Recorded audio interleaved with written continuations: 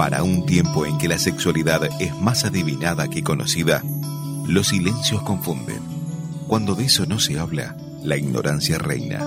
Cuando de eso no se habla, la intimidad está plagada de miedos, culpas y dudas.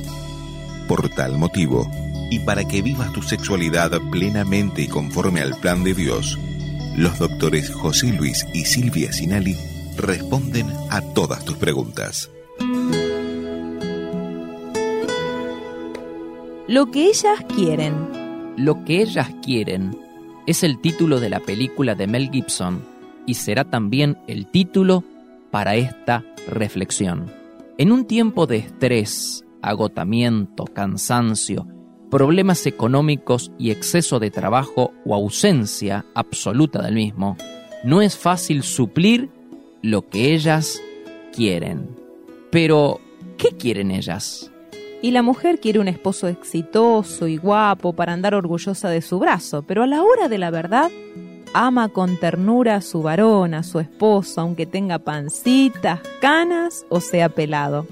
La mujer quiere un hogar hermoso, una casa con jardín y plantas, pero está dispuesta a renunciar a todo con tal de que haya paz y sosiego para los que la habitan. La mujer muchas veces quiere seguridad económica, pero está dispuesta a salir a trabajar a la par de su esposo si se siente que los dos tiran parejo. La mujer quiere un lindo vestuario y también perfumes agradables, pero está dispuesta a renunciar por el bien de su familia y es más dichosa en dar algo nuevo a su esposo o a sus hijos que pensar en ella misma. La mujer quiere que sus hijos estudien y que sean brillantes, pero está dispuesta a renunciar si los ve felices. La mujer quiere verse siempre linda y agradable, pero finalmente acepta el paso de los años porque entiende que la belleza radica en su alma. La mujer quiere respeto, comprensión y cuidado tierno, y no está dispuesta a renunciar porque es una necesidad básica cuyas raíces se funden en su esencia misma de mujer. El sentirse respetada, comprendida y cuidada es la forma más completa de sentirse amada y constituye la fuerza más arrolladora para movilizar el alma de una dama. Lo que ellas quieren, por fin, un hombre que escuche, que sea sensible y que sea comprensible. La queja más frecuente de las mujeres es que sus esposos no le prestan atención.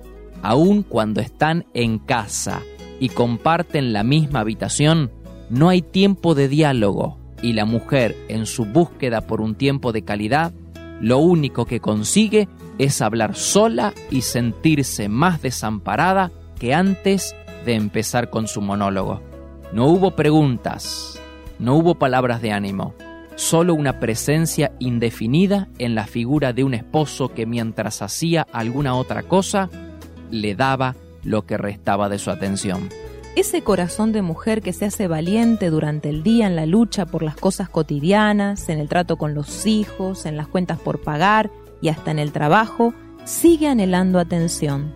Desea casi en agonía a alguien que pueda cobijarla con ternura, escuchar su dolor y frustración y que con simpatía sepa contenerla.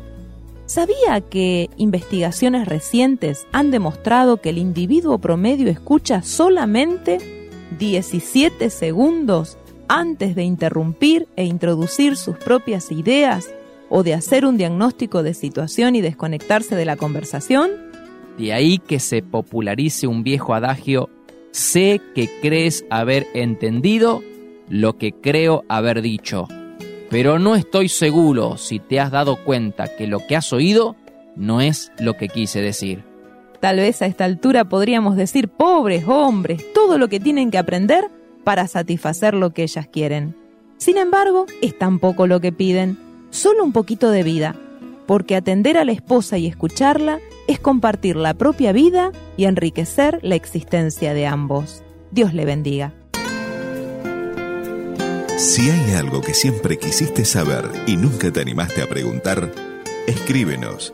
Avenida Castelli 314, código postal 3500, Resistencia Chaco, República Argentina, o a info@radiocontigo.com. placeresperfectos.com.ar. Para mayor información, visita nuestro sitio web www.placeresperfectos.com.ar.